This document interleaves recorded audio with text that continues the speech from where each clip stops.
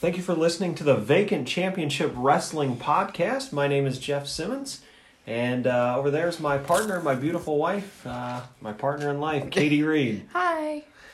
Well, Katie, we have a very special episode this time. This is going to be our first of hopefully many classic pay-per-view reviews. We're going to have different people on also for this segment of the show, these kind of episodes. And we're going to be starting with WCW's World War III from November 23rd, 1997. But before we get to that review, I have some unfortunate news. If our fellow wrestling fans haven't heard, that legendary ring announcer Howard Finkel, better known as the Fink, has passed away at the age of 69 today, unfortunately. And he had word is that he had a stroke last year, and he's kind of been battling that stroke, symptoms of that stroke from last year and complications. And I'm sure there might be a little more to it, but right now that's kind of what we're hearing for the initial report. Yeah, it was pretty sad. And it's because this Howard Finkel is somebody that a lot of people grew up listening to. That is, he was the announcer of their childhood. Exactly. He was the announcer of the childhood, and he was, always the announcer at Madison Square Garden, it seemed like. Right.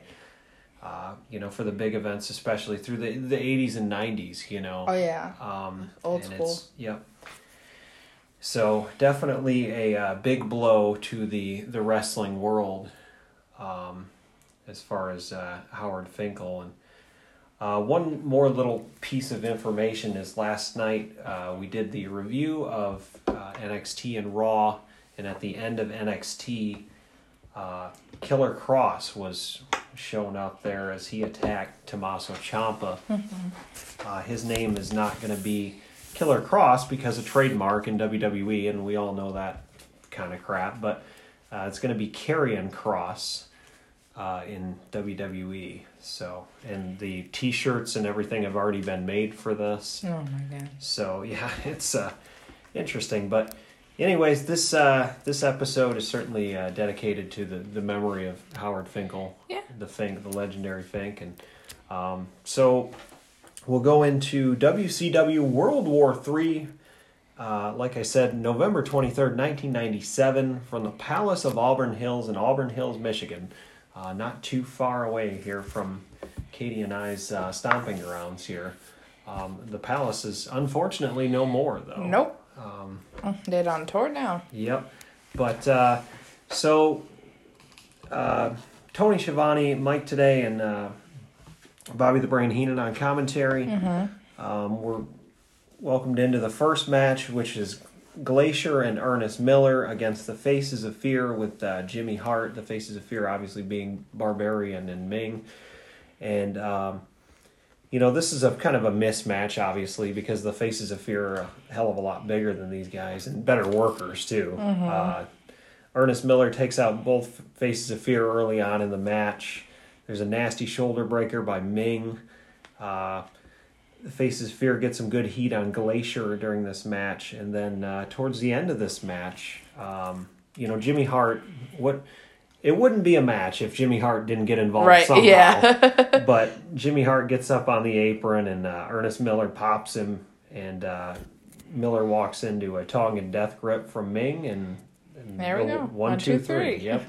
So the Faces of Fear get a win over Ernest Miller and Glacier in our opener.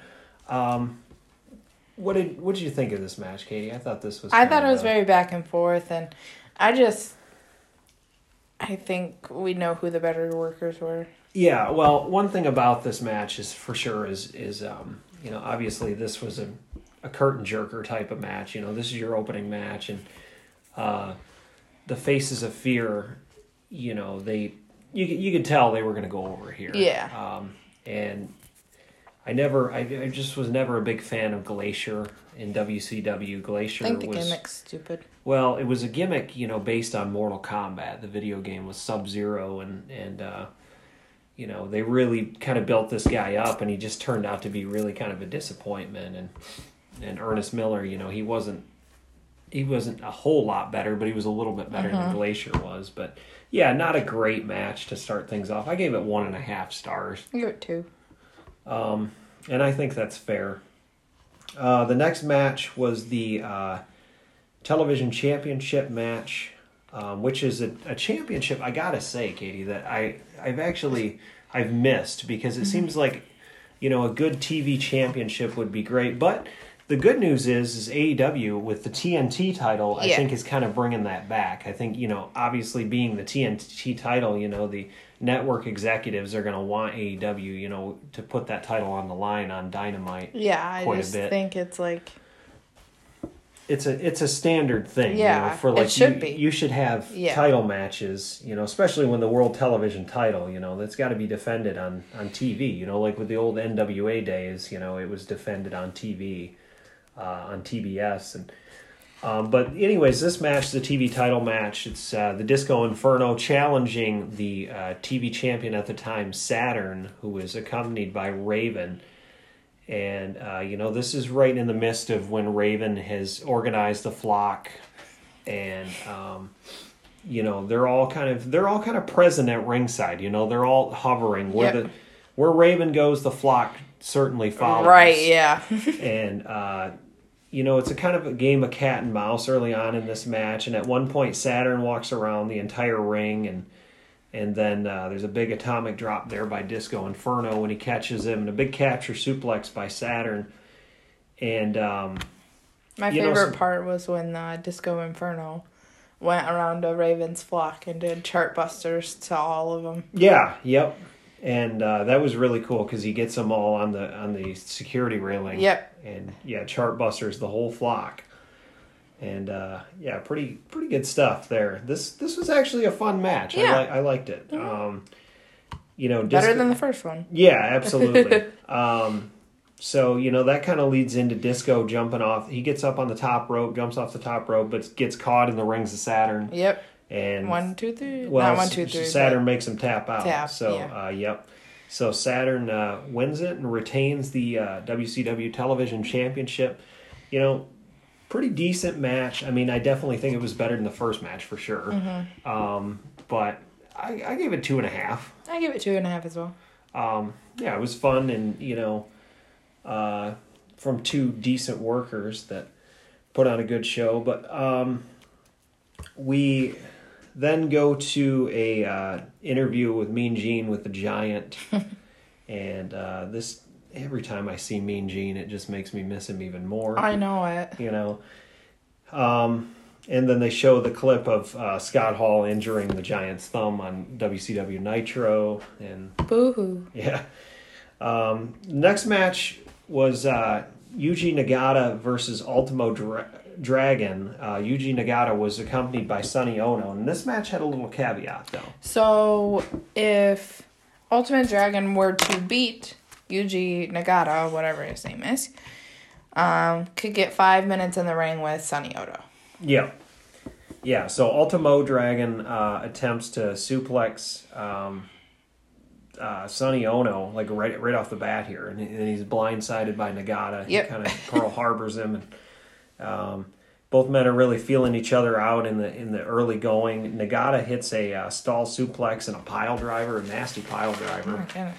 And he gets the sleeper on Ultimo Dragon and gets out of it with a belly to belly suplex. Nagata puts the Dragon in the camel clutch, and then back to the sleeper, and then there's this big top rope power bomb from the Ultimo Dragon, and the Ultimo Dragon hits his moonsault, and the Dragon sleeper, and then Ono gets up on the ring apron. And Ono gets kicked, but Nagata hooks him from behind, hooks the Dragon for the 1, 2, 3. Schmaz type of finish, but you get the kind of the payoff there because the dastardly manager Sonny Ono, which I think I've always thought Sonny Ono. A lot of people are not big on Sonny Ono, and I thought he was good in this match actually. Sonny Ono, I think he was one of the more underrated managers. Especially in WCW, because WCW had a big lack of managers. They were never really manager heavy like the WWE was back in the day. But The managers they did have, though, were usually pretty decent, you know, so. I'm biased, but I like managers. Well, I do too, obviously, because I am one, so. But that is, that's for another day, you know, but yeah. So I like this match. I thought, you know, I thought it was fun. I thought it told a good story. I gave it 2.5. I gave it 1.5. I thought it was boring. Like, it was a good match, but it wasn't your style. No. It wasn't, you know, because, and I really liked I liked the pace of this match, and I think that might have been the problem for you. It wasn't, with you see these, you know, high flyers type, you know, even though Nagata was really never known for he was, you know, ground and pound type of Japanese strong style. But you see somebody like Ultimo Dragon, you kind of expect a flipping around like high flying. I want the flippy shit. Yeah, exactly. And you definitely didn't get that with this match. But yeah, so you went 1.5. I went 2.5. I thought, you know, it was okay, but right in the middle for me, for sure. Which is kind of where it was on the card. You know. The next match was the WCW Tag Title match, and this was Lord Steven Regal and David Taylor at the time, versus the Steiner brothers, who were accompanied by Ted DiBiase. And, you know, Steiner brothers obviously champions going into this match. Yep. And this, you know, really you had 4 solid workers in this one. At the beginning, you had a really big crowd pop because this is Steiner brothers' hometown. Yeah, exactly. The Steiners came out. They were, you know, right down the road, you know, from Bay City. They're from Bay City, Michigan. Not super far from Auburn Hills. Nope. And, so they got a huge pop, absolutely. And the Steiners, you know, they're really getting kind of hammered in the beginning of this match by Taylor and Regal. And Taylor and Regal getting some good heat, especially on Scott. And, you know, Rick ends up getting the tag and then tosses around Regal for a bit, and then, you know, he gets kind of punished a little bit, and then Scott gets the tag and gets a belly-to-belly on Regal. And all 4 men look good in here. Even Dave Taylor looked pretty good. And he gets caught. At one point, Taylor gets caught into a Rick Steiner power slam that looks really, really good. And that's one thing Rick Steiner could always deliver, a great power slam. But Regal pulls the top rope down, and Taylor and Regal kind of get some more heat on Scotty Steiner, and then you know, we go to the finish, and eventually the Steiners get the upper hand, and Rick Steiner comes down with the top rope bulldog. Yep. And they retain the WCW tag titles in a pretty solid matchup. I would say to this point, I think it was the best match of the card. Yep. I gave it 3 stars. Yeah, I gave it 3 as well. It was definitely... It was better than all the previous 3 matches that we've talked about, right? Yeah. And, you know, let's talk about, before we get to this next, we'll talk about this little segment first, and then I'll talk about this other thing. But, so J.J. Dillon comes out, you know, he's the executive at the time for WCW, the kayfabe executive, and he says Raven has 24 hours to sign a contract or he's out of a job. Oh my God. And so that'll lead into our next match. But before we talk about that next match, which is Scotty Riggs versus Raven, I want to talk a little bit about the World War III, the Battle Royal. If, you know, obviously they had done these previously. There was really only one way they could do these battle royals. You know, they had to divide it up into 3 rings, and it was just too much of a clusterfuck as far as I'm concerned. And they really, I think the idea of that. So for me, the reason I'm saying this right now is because I'm not going to grade the battle royal matchup. I'm not going to give it a star or a star rating, because I can't judge that when I'm watching on 3 different cameras. Yeah, it was so much. Like, in person, it would have been a lot better to judge, but I wasn't born then. I was only 2. Right. So. Right. But anyways, yeah, so let's get back to, we'll get to that. That'll be our main event we're going to talk about. Yep. But for now, we'll get to Raven versus Scotty Riggs. Billy Kidman gets on the microphone and he says, it's a no DQ match. It's Raven's rules. That was the big thing back in WCW. Raven's rules. Raven's rules, no disqualification, no count out, so False count anywhere. yeah.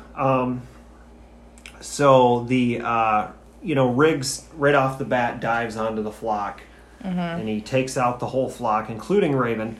Yep. And he sends Raven to the steel steps at one point in this match. This is a brutal match. Very brutal. Raven and Riggs here, they definitely had some animosity in this match. They told a good story in this match. Oh yeah. Saturn at one point hands Raven a chair, and he punishes Riggs with it before being bulldogged. Riggs drop toe holds him onto the chair. Yeah. Drop toe holds Raven onto the chair. Yeah.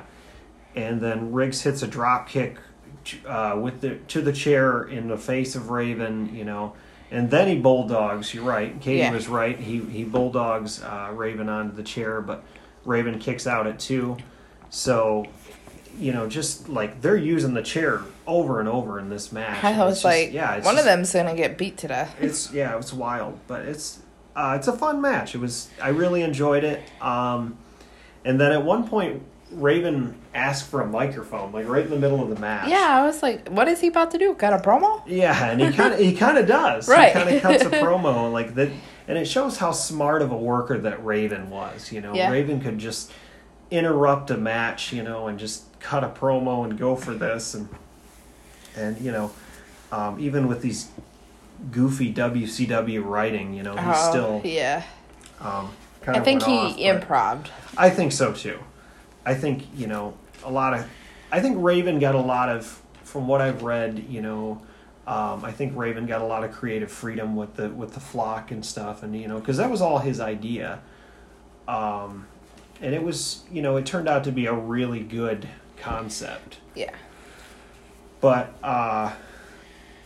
they, at one point, he says on the microphone, he says, this is hurting me worse than it's hurting you. He's talking to Riggs, obviously, and then he picks Riggs up and hits him with a DDT, and then he hits him with another DDT, and then another DDT. So he hits him with 3 fucking DDTs, in a short span. Right, and you're like, okay, is this guy dead yet? Right, and then the referee, counts Scotty Riggs down. Yeah. And then it takes him a second, but he raises Raven's hand, so Raven ends up winning this match, and the flock kind of just huddle over Raven, and they're kind of, and then after the match, Van Hammer grabs Scotty Riggs, and they just take off with Scotty Riggs through the crowd.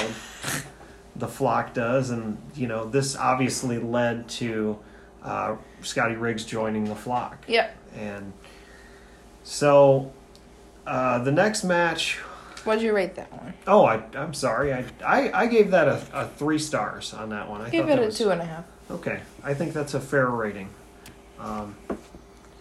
Yeah, I wanted to talk about this next match so much. That's sarcasm, by the way, because boom, boom, boom, boom. This next match, I was trying to skip over it. Right. Yeah. I wish we could do that with pay-per-view reviews, but unfortunately. So the next match is Steve Mongo McMichael. It's scheduled to be Steve Mongo McMichael versus Goldberg. And Mongo comes out with a pipe. He's got a big lead pipe. And he says that Goldberg isn't going to make it out. And then they show it on the screen, and backstage. And Mongo has attacked Goldberg. What an idiot. And then Deborah McMichael comes out with Alex Wright, who is kind of reluctant and doesn't want to come out and fight He's Mongo. like, no, I don't want to know. Right. And so she brings out Alex Wright to fight Mongo in place of Goldberg.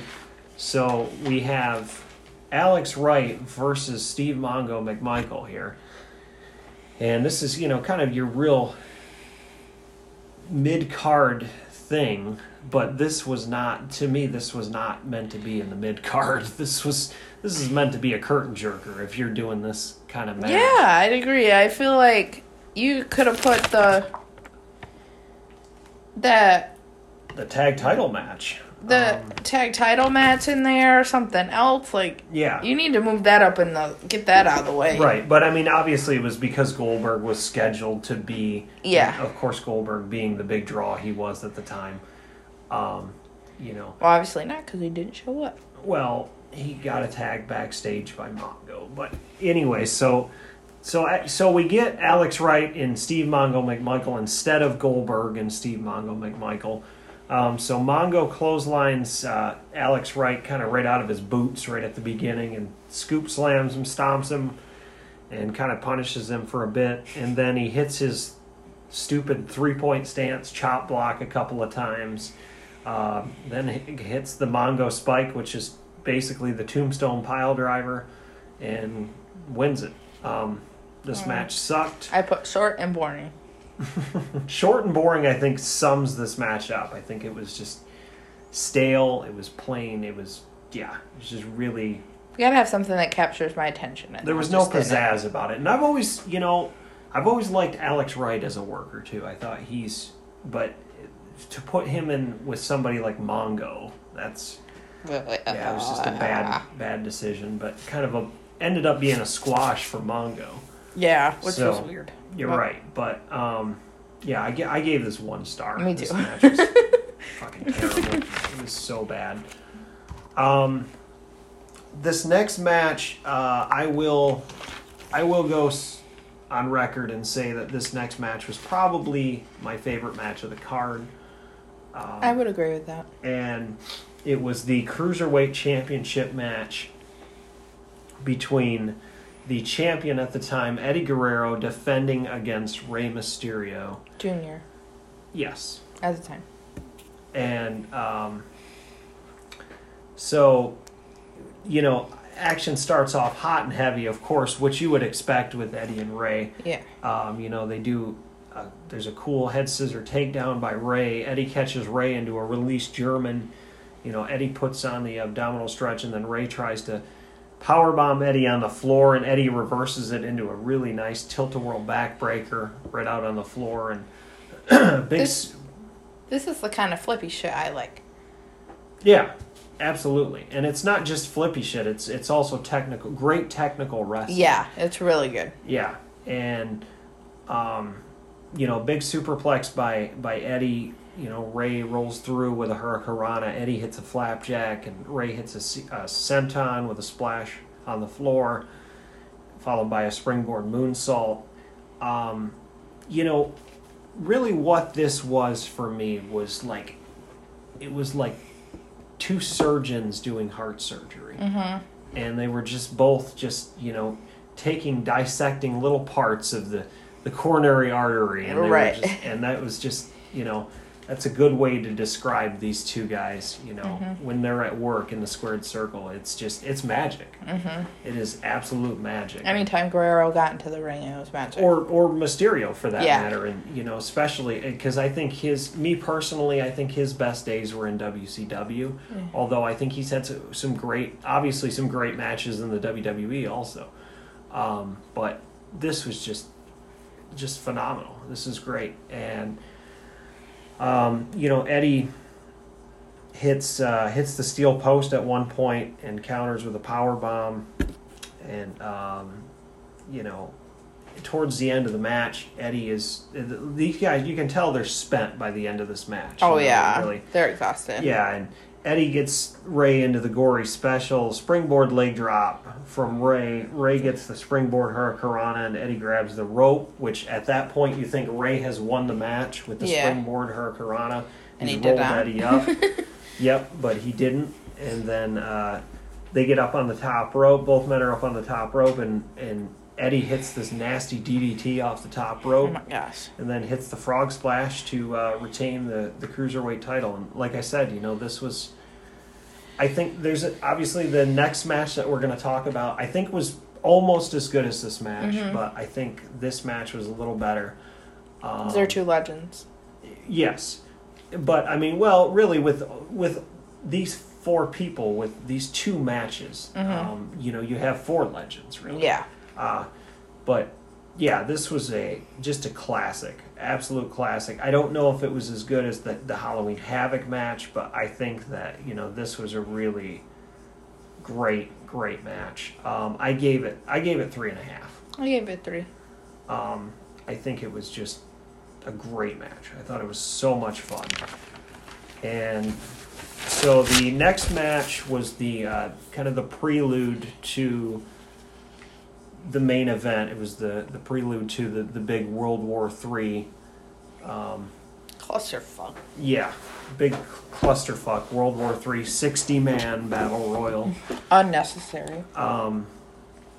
But the next match was, so your semi-main was the U.S. title match between Curt Hennig and Ric Flair. Curt Hennig defending the U.S. title against Ric Flair. This was a no DQ, no count out, false count anywhere. Mm-hmm. Yep. In the beginning, you know, Hennig is kind of running away from Flair. He's kind of, it makes for an interesting little thing, especially with the 3 rings, because he's kind of going in and out of the other rings, and you know, it's playing the cat and mouse game. Yeah, absolutely, and it makes it really interesting at the beginning. And then Flair ends up getting him. Yeah. You know, comes out and chops the hell out of him. Nobody chops like Ric Flair. No. Woo! And yeah, so the action like spills out into the crowd really quickly. Oh yeah, it was all over the arena. Yeah, like really early on in the matchup. And they finally get back to the ring, and Hennig finds the camera cable, and he ends up choking out Flair. And then Flair goes to the top rope, which Flair never goes to the top rope. The announcers talk about, the commentators talk about this, that, you know, Flair hardly ever does. You don't see him doing that very often. And he delivers a big double axe handle to the back of Hennig. So obviously it wasn't, you know, Ric Flair's not going to get up on the top rope and do a fucking moonsault. No. But you know, it was... He left it to Charlotte. Right, but it was still... yeah, it's still cool to see him do that, because you definitely are not used to seeing Nate on the top rope unless he's doing his signature getting slammed off the top rope, which he does in this match, of course, as Hennig does take him over to do his signature spot there. Flair always loved to do that, but at one point Hennig hits this like brutal backdrop on the floor to Flair, and obviously they, you know, everybody alludes to the plane crash that fucked up Flair's back. And, but, you know, this was when he was still able to take back bumps directly on, you know, because later on in his career, especially in WWE, you know, he wasn't able to take bumps directly on the back, and you see that, you know, when he would take backdrops and stuff. But at one point in this match, Hennig, like, pokes referee Randy Anderson in the eye, and it's just like, yeah, just a weird moment. And like, what are you doing? This is a match between you and Flair. Why are you poking the ref in the eye? But he pokes him in the eye, and Hennig has Flair in the Indian Deathlock, and then they kind of turns into a slugfest, and it reminded me of like 2 like high school enemies that like just went out on the playground and just started beating the shit out of each other. Like the quarterback and the other from one team, from a quarterback from another team. Or whatever, or just, you know, the popular guy and the not so popular guy, you know, they just, whatever. But that's kind of what it reminded me of, like an old high school fight, and I really enjoyed it. I thought that this match also told a pretty good story. I think that, you know, it was definitely brutal when it needed to be too, and it really got brutal towards the end too. I thought it was a very brutal match. Like, from these 2 workers, you weren't expecting brutal, but it got brutal. Yeah, well, Flair, but I mean with the you know, no DQ, the false count anywhere, you know, you know, Flair grabs a chair, and then, you know, he starts walloping Hennig's knee with it, and then he kicks it several times when Hennig's nether regions are straddled up on it, and then Flair comes in with a big field goal. excuse me. Right. But then he grabs another chair and he puts the figure 4 on Hennig, and then Hennig, to our surprise, grabs the U.S. title and just waffles Rick with it and knocks him out. And well, before that, Rick had him in the figure 4. Yeah, and I forgot to mention that. Yeah, Rick has the figure 4 on Hennig. Mm-hmm. And so that's kind of how this starts, and Hennig is trying to get out of the figure 4, Yep. and he ends up finding the belt to get out of the figure 4, and Yep. waffles Rick, and then covers Retains. him. Yep, covers him for the retain of the U.S. title, and this was I thought this was a great match. This is a great way to follow the Eddie and Ray match. Yeah. Just really, I had a blast with it. I thought it was a lot of fun. It's been so long since I've revisited this pay-per-view, and because I was a WCW guy at one point, but we all have things we regret. So but yeah, there was. I was a WCW guy simply for matches like this, though. For matches like Ray and Eddie, and matches like Rick and Curt Hennig. Mm-hmm. So that would bring us to the World War III Battle Royal. Let's talk a little bit about the Battle Royal here, and some of the guys that were in the Battle Royal. Obviously, there were 60 guys in this Battle Royal. You had the Harlem Heat, you had the Steiner Brothers, you had Regal and Taylor, you had all these tag teams, Public Enemy, you had the NWO, who got their own separate entrance.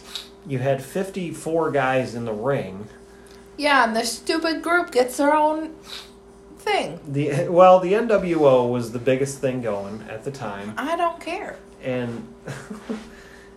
And so obviously they're cool enough to get their own entrance. Not that cool. Hulk Hogan, Schmulk Hogan. Katie was never an NWO guy, apparently. And I'm not a guy, I'm a woman. Well, whatever. You were never an NWO person because you were 2 years old and you didn't even know what a Too Sweet Me was. But anyway, so yeah, like all these people that are in this, Lex Luger, DDP. Why'd you mention Lex Luger? I don't know, because he was in the Battle Royal. Okay, well, he could have been forgotten. Yeah. But anyways, like right off the bat, the Giant, comes in and he eliminates like 5 or 6 He's just throwing guys. people. He's just chucking people out, yeah. And so we're already thinning people out. But, the problem with this Battle Royal was not just the fact that it was a clusterfuck. We mentioned the 3-camera thing. You have Ring 1, Ring 2, and Ring 3. But the problem was, I think the original concept for this was the guys that were assigned to a certain ring were supposed to stay in that ring. But the problem is they don't. They move to other rings before they were supposed to. Mm-hmm.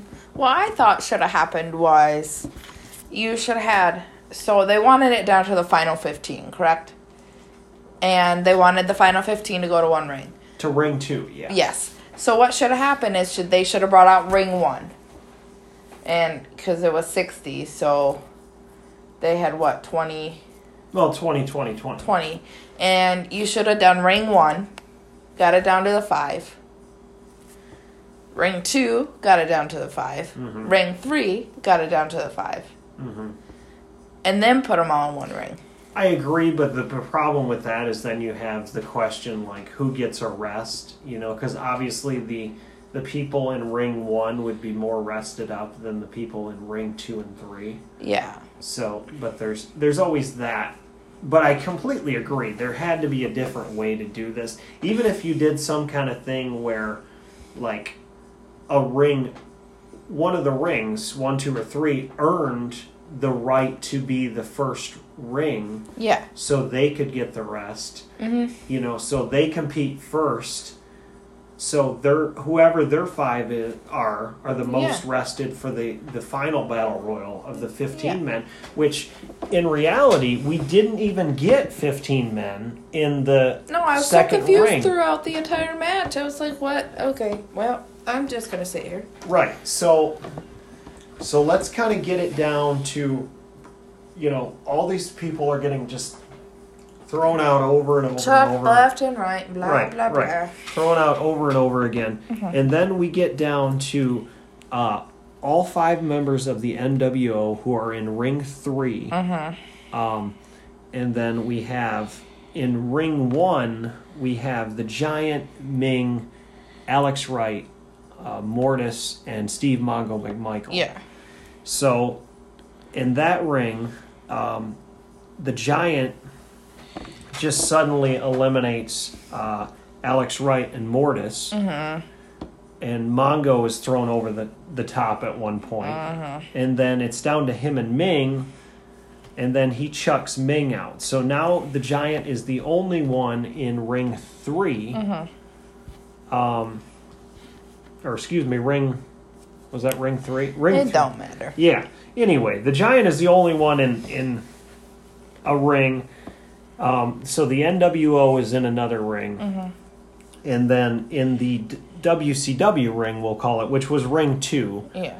I believe the NWO was in Ring 1, WCW was in 2, and the Giant was alone in 3. Yeah. So the Giant comes over and joins the WCW ring, which is featuring the Harlem Heat, which Stevie Ray gets thrown out, and then Booker T gets thrown out. So you have Luger, you have Diamond Dallas Page. DDP. Yep, and a couple others. So at one point it's 5-on-5, and it becomes 5-on-5 with the WCW against the NWO. Mm-hmm. And then they all converse in Ring 1. Mm-hmm. And then it kind of starts spreading out. Finally, Vincent is the first one of the NWO guys eliminated. Bagwell's eliminated. Rick Steiner. The Steiners are still in there at this point. They get eliminated. And then you have the final 4, which are Scott Hall, Macho Man, DDP, and the Giant. Mm-hmm. And Dane. And then DDP hits the diamond cutter on Macho Man. Mm-hmm. And the Giant chokeslam Savage, and then he's rolled out. So that was another thing about this Battle Royal, was you did not have to be thrown over the top rope. You could be thrown under, you could be thrown through the rope. You'd be thrown anywhere. Yeah. If you landed on the floor, you was out. Yes, exactly. Land on the floor, you were out. It wasn't the 2 feet hit the floor rule of the WWE. Right. It wasn't Rumble style and nothing. It's straight big battle royal. That's a big clusterfuck. But so you had those final 4. Then Savage gets eliminated. So you have Scott Hall, DDP, and the Giant. Yep. And then all of a sudden, because the big story here was there was only 59 men in the match. Yeah, there's supposed to be 60. Exactly. So we didn't know who the 60th man was. Obviously the commentators are alluding to Kevin Nash. It was supposed to be Kevin Nash. And then you see Scott Hall doing his Scott Hall pose, his NWO pose, and the NWO music hits, and it hits again, and then all of a sudden, who walks out? Hulk Hogan. Hulk Hogan walks out, and Hogan walks to the ring. He's number 60 in this Battle Royal, so now it's DDP, the Giant, Hogan, and Hall. And then all of a sudden, we get Sting. What's supposed to be Sting? Well, yeah, that's the thing. We get Sting. Yeah. Right.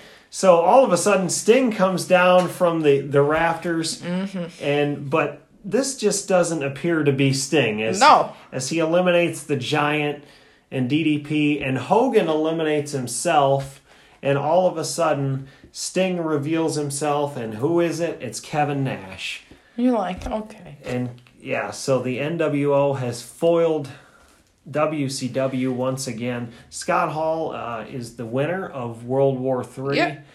So he would get the title shot at Super Brawl, which in reality he would actually not get the title shot at Super Brawl because of the whole Sting Hogan controversy at Starrcade. But that's another episode if we ever want to talk about that.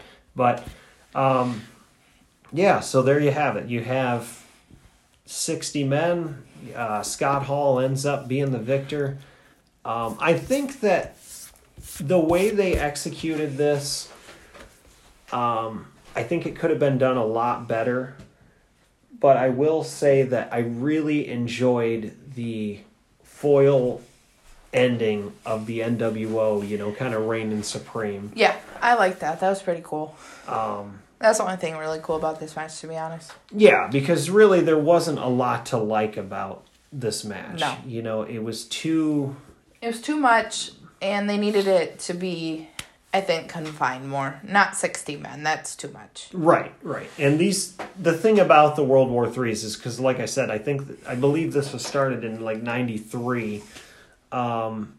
They were all the same way. Mm-hmm. They were all really the same way.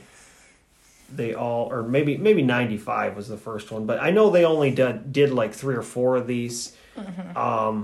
But they were all clusterfucks. And there was really no way around it with the way that you do this, because you're not doing it a Rumble style.